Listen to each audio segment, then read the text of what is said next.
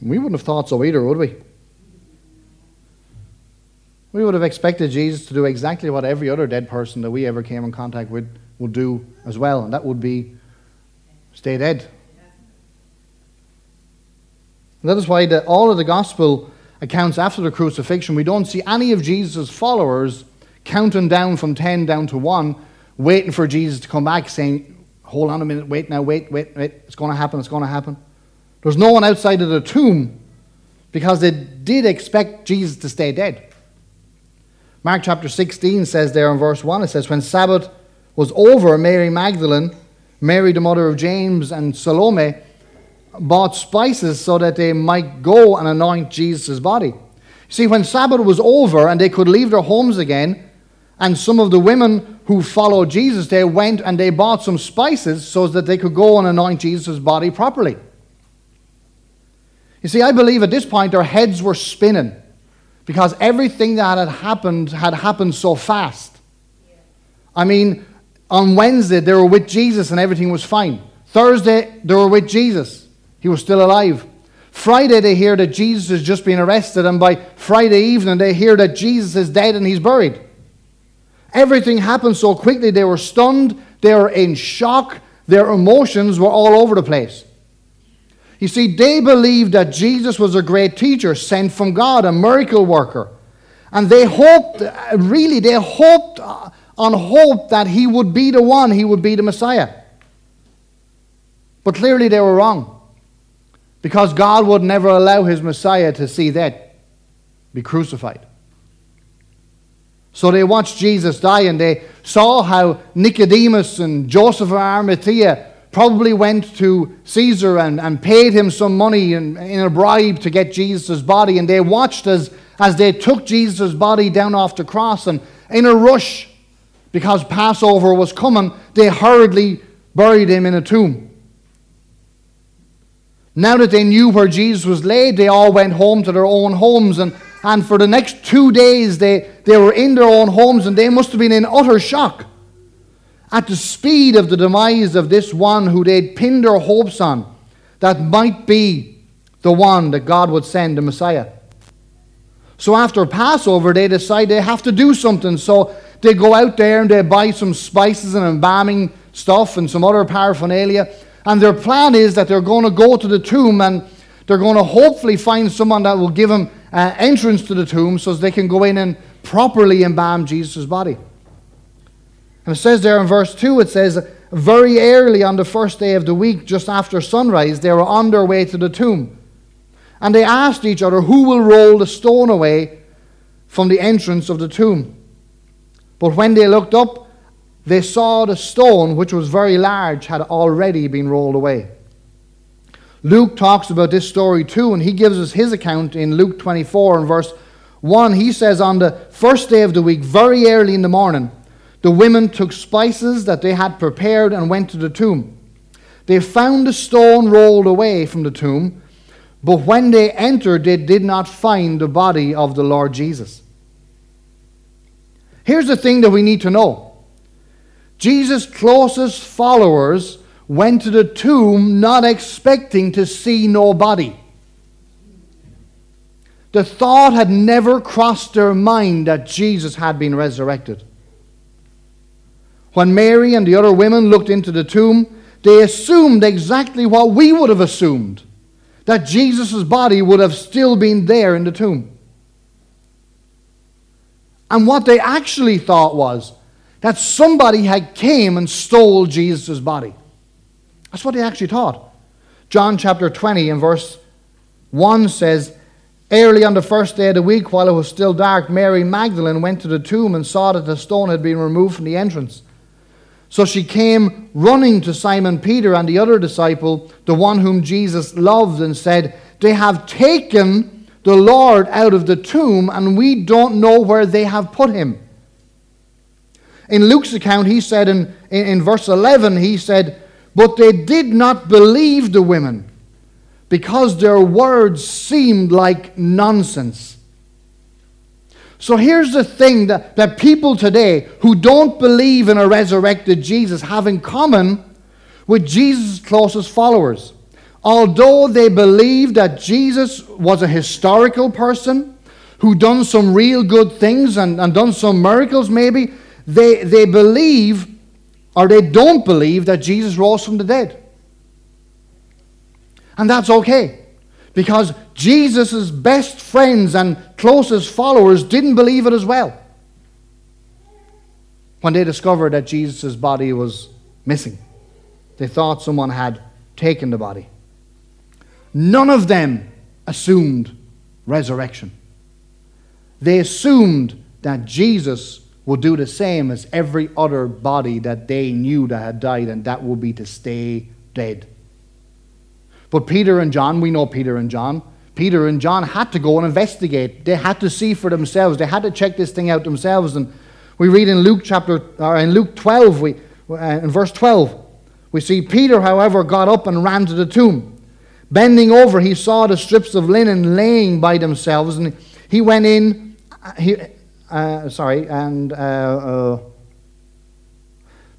Bending over, he saw the strips of linen lying by themselves, and he went away, wondering to himself what had happened. Wondering to himself what had happened. Do you see that? Peter didn't go away rejoicing. He didn't go away shouting and praising God. He went away wondering what the heck has just happened. And it's important for us to understand, and it's so often overlooked by us believers today, and it's all right through the four Gospels. It talks about how those closest to the event, how those who stood at the bottom of the cross, how those who watched Jesus being buried in the tomb, how they all expected him to stay there. The same people who went on to be the first evangelists for the Christian faith documented their own disbelief. These were men and women who at this point had given up all hope. The dream was over. The one sent by God to be their Messiah they thought was gone. Game over, full stop. John chapter 20 and verse 19 says, on the evening of the first day of the week, when the disciples were together with the doors locked for fear of the Jews. Do you see that? They were living in fear at this time. They were living in fear. Because of the events that they witnessed over the last couple of days, they were in shock and they were in fear. They were in hiding from the Jewish leaders. I'm sure they thought that if they can come and do that to Jesus, that the next thing they're going to do is they're going to look for Jesus' followers and they're going to try and wipe them out as well. You see, we, from our vantage point, we're looking at it from nearly 2,000 years later. And from our vantage point, we're looking at it and we're thinking to ourselves, why weren't they out in the streets saying, praise God, we told you so, this was going to happen. But they weren't. They weren't gloating. They weren't praising God. They were in hiding. And they were probably trying to work out within themselves, how do we wind up this Jesus movement without getting any further trouble brought on ourselves? Because they were afraid. And then Jesus showed up in the middle of them. And they react in the same way that I think any of us would react if a person that had just recently died was to come and stand in our presence. They'd react the very same way. Luke chapter 24 verse 37 says, and they were startled and frightened. I'd say that was the half of it. I'd say they were absolutely shocked, thinking that they'd saw a ghost. Can you imagine it? Jesus walks into this group of people that are hurt, afraid, confused, sad, emotional, heartbroken, and he just scares the life out of them because they expected him to stay dead. I think Jesus just stood there with this greatest big smile on his face, a kind of a grin on his face, and he says to them, why are you troubled? And why are there doubts in your mind? You see, because every time that they were in a frightening situation, Jesus would ask them, why are you afraid? Remember the time when they were out on the lake and the boat was filling up with water and there was a big storm and Jesus was sitting there in the top of the boat, fast asleep, Not just dozing, not just nodding. He was fast asleep. And the disciples came and woke him up saying, hey, hey, wake up, Jesus. Are you not concerned that we're all going to drown? And when Jesus woke up, he said, why are you afraid?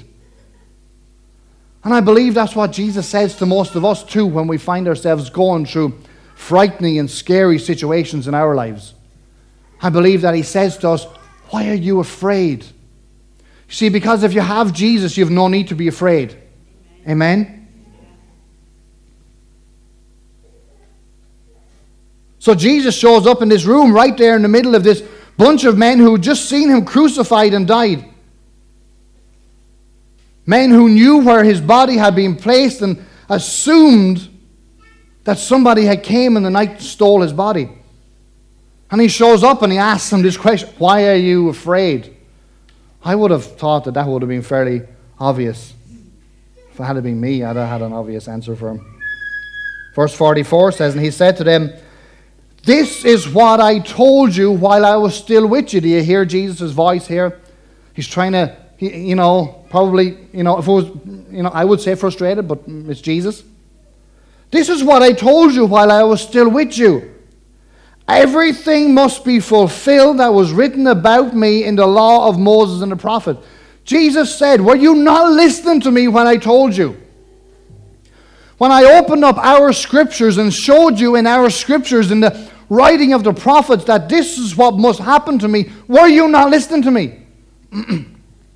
They weren't. They were switched off. But then that was nothing new. Because every time that Jesus tried to tell them about what was going to happen to him, and he told them many times, every time they switched off. And I believe we do the very same, don't we? Every time that we read in the Word of God something difficult, something hard that God requires us to do, like forgive, or pray for that person, or give, or love. Sometimes because we find that hard, we switch off, don't we? And this is what the disciples were doing that day when Jesus gave them all these prophecies about what would happen. They were switched off. Verse 46, and Jesus told them, this is what is written. The Messiah will suffer and rise from the dead on the third day, and repentance for forgiveness of sins will be preached in his name to all nations, beginning at Jerusalem.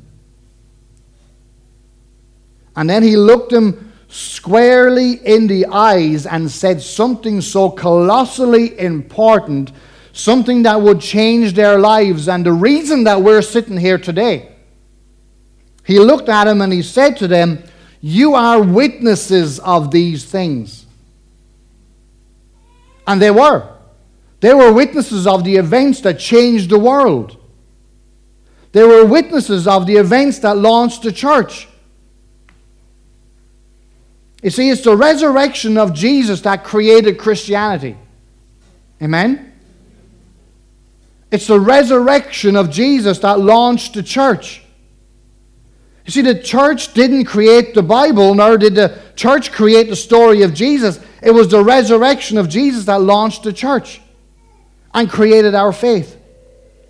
You see, before the resurrection of Jesus, there were no Christians.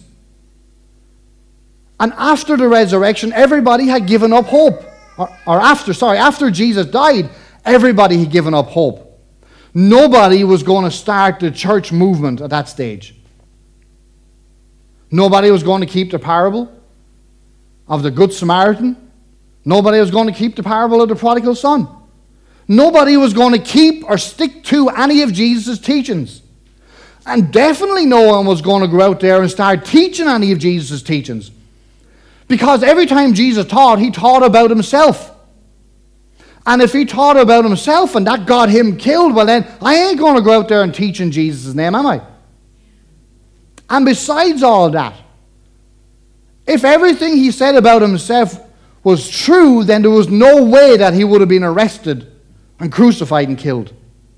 So really, maybe he couldn't be who he claimed he was. But you know what? The resurrection changed all that. Amen. Think of it. Peter and John and Andrew and Mary, they all said that nobody was expecting to find nobody. That they expected Jesus to stay dead and stay in the tomb. But here's the thing. The reason that we believe that Jesus rose from the tomb today and is alive today is because of their testimony. Amen? We don't believe because the Bible tells us so. We believe because of the witness, the testimony of these people tells us so. Amen? You know, there's so much evidence for the resurrection that in any court today, they'd still have to turn around and declare to be true. Even in the most secular court. You see, if you don't know anything about law, when there's a case to be had, they will go and they will try and find witnesses. And they'll ask these witnesses to give their testimony of what they saw. And the more testimonies of what they saw that they can get, the more sure their case can be. And we have so much testimony of the resurrection of Jesus that even in a court of law today, that they wouldn't have a hope of disproving that Jesus rose from the dead. And that's why we believe. Amen? Because of their testimony. Amen. We believe because Matthew, as an eyewitness, he took the time to write himself an account, warts and all, of everything that he himself had witnessed about the life, the ministry, the words, the arrest, the death, and the doubt, and most importantly, about the resurrection of Jesus. We believe because Mark, he spent some time with Peter, and he wrote down Peter's account of the life and the resurrection of Jesus. We believe because Luke, a few years after, he went and he gathered all these witness reports together, and he put together probably the most accurate gospel in the Gospel of Luke, because he got so many witness reports and he put them all together, talking about the life, the death, and the resurrection of Jesus. We believe because John, as an eyewitness, was probably the closest follower of Jesus that we know, who took time himself to write us an account of the life, the death, and the resurrection of Jesus. We believe because James, the brother of Jesus, who didn't believe Jesus while he was alive, but after his encounter with the resurrected Jesus, he himself declared, and he wrote us an account saying, "He is my Lord and my God." Anybody here with brothers today? What would it take for your brother, for you to declare that he was the Lord? It must have been something amazing. Amen? For James to declare after his death that he is my Lord and my God. Amen? And we believe because of Paul, who never met Jesus that we know of while he was alive, and who set out on a mission to persecute and destroy this early church the way, because of an encounter with the resurrected Jesus on the road, had his life turned completely 360 and went from persecuting the church to being one of the ones who advanced the church more than any others. We believe because of his account.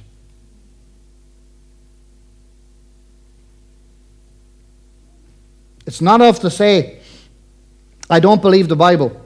And many will today. So many people out there who say, "I don't believe the Bible. It's fiction." Or it's only written just to suit what Christians would want people to believe. It's not good enough to say, "I don't believe the Bible," that says that Jesus rose from the dead. We believe the witness accounts that are recorded for us in the Bible of the resurrection of Jesus. That's what our faith hinges on. Amen? These men who documented these events, the ones that showed Jesus in a good light and also showed themselves in a bad light, they wrote him anyway. They gave him to us anyway. They documented these events, and that is why we say that the foundation of our faith is an event. The foundation of our faith is not the Bible. It's an event. Amen? Peter, who believed and then unbelieved, praise God for Peter, followed Jesus and then unbelieved in Jesus, and then he ran, and then when he was confronted by a 13-year-old child, said, "I never believed." And then when he met the resurrected Jesus, he re-believed. This Peter, who tradition tells us was beheaded by Nero in Rome because of his faith in this resurrection Savior. I mean, if these men had any doubt at all in Jesus, they would have just dispersed. Amen. They would have just left down their tools, and they would have just said, right, let's just leave this, let's close this chapter, let's walk away. But they all in turn went and gave their lives for this way, this move of God, because each and every one of them had encountered a resurrected Jesus. I mean, what was in it for them? For them to make these stories up? What would have been in it for them? Absolutely nothing. Amen.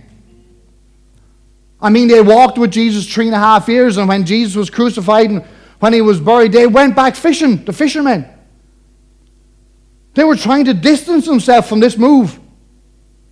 But when Jesus showed up there on that beach and showed himself to them to be resurrected, to be still alive, these people who were willing to give up everything because he was dead, now all of a sudden were willing to give up their own lives to see the advancement of this move of God. Because they encountered the resurrected Jesus. This same Peter, who before his execution, he sat down with Mark and gave an account of Jesus' life. And then later on, he would sit down with another scribe and he would dictate 2 letters that we still have today. And in one of those letters, Peter, in his old age, looking back at the events of Jesus, he says in 1 Peter 1 and verse 3, he says, "Praise be to the God and Father of our Lord Jesus Christ. In his great mercy, he has given us new birth into a living hope through the resurrection of Jesus Christ from the dead." If we could ask Peter today, what was the foundation for his belief in Jesus, he would tell you, not because of the Sermon on the Mount, not because he walked on water, not because he took a coin from a fish's mouth, or not because of any other thing that he did, but he would say because he rose from the dead and he is alive today. Peter would say, "My faith was resurrected in Jesus when I saw him with my own 2 eyes, living and alive." Peter goes on to tell us that into an inheritance that can never perish, spoil, or fade. An inheritance that's kept for his children, those who will come after him and who would believe in him, not because of anything that they saw, but because of the eyewitness accounts that they would read, the testimonies that we have today, that inheritance that we have today, because we believe today, not because of anything we've ever saw, not because of any encounter with Jesus that we ever had, but we believe because of their account, their testimony. And we have this inheritance given to us by Jesus because we believe, not because we see, but because we believe the testimony of those who did. And he said that this inheritance is kept in heaven for us. This inheritance is kept for us in heaven. Our inheritance. That if we believe in the testimony of Jesus, that we too won't taste death.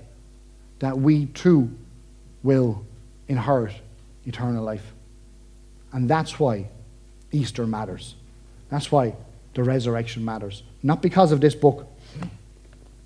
This came hundreds of years, was put together hundreds of years after the events of Jesus. We don't believe because of the book. We believe because of the eyewitness accounts that are given to us in the Word of God of the truth of the resurrection of our Savior, Jesus Christ. And that's why we believe. That's why Easter matters. Amen?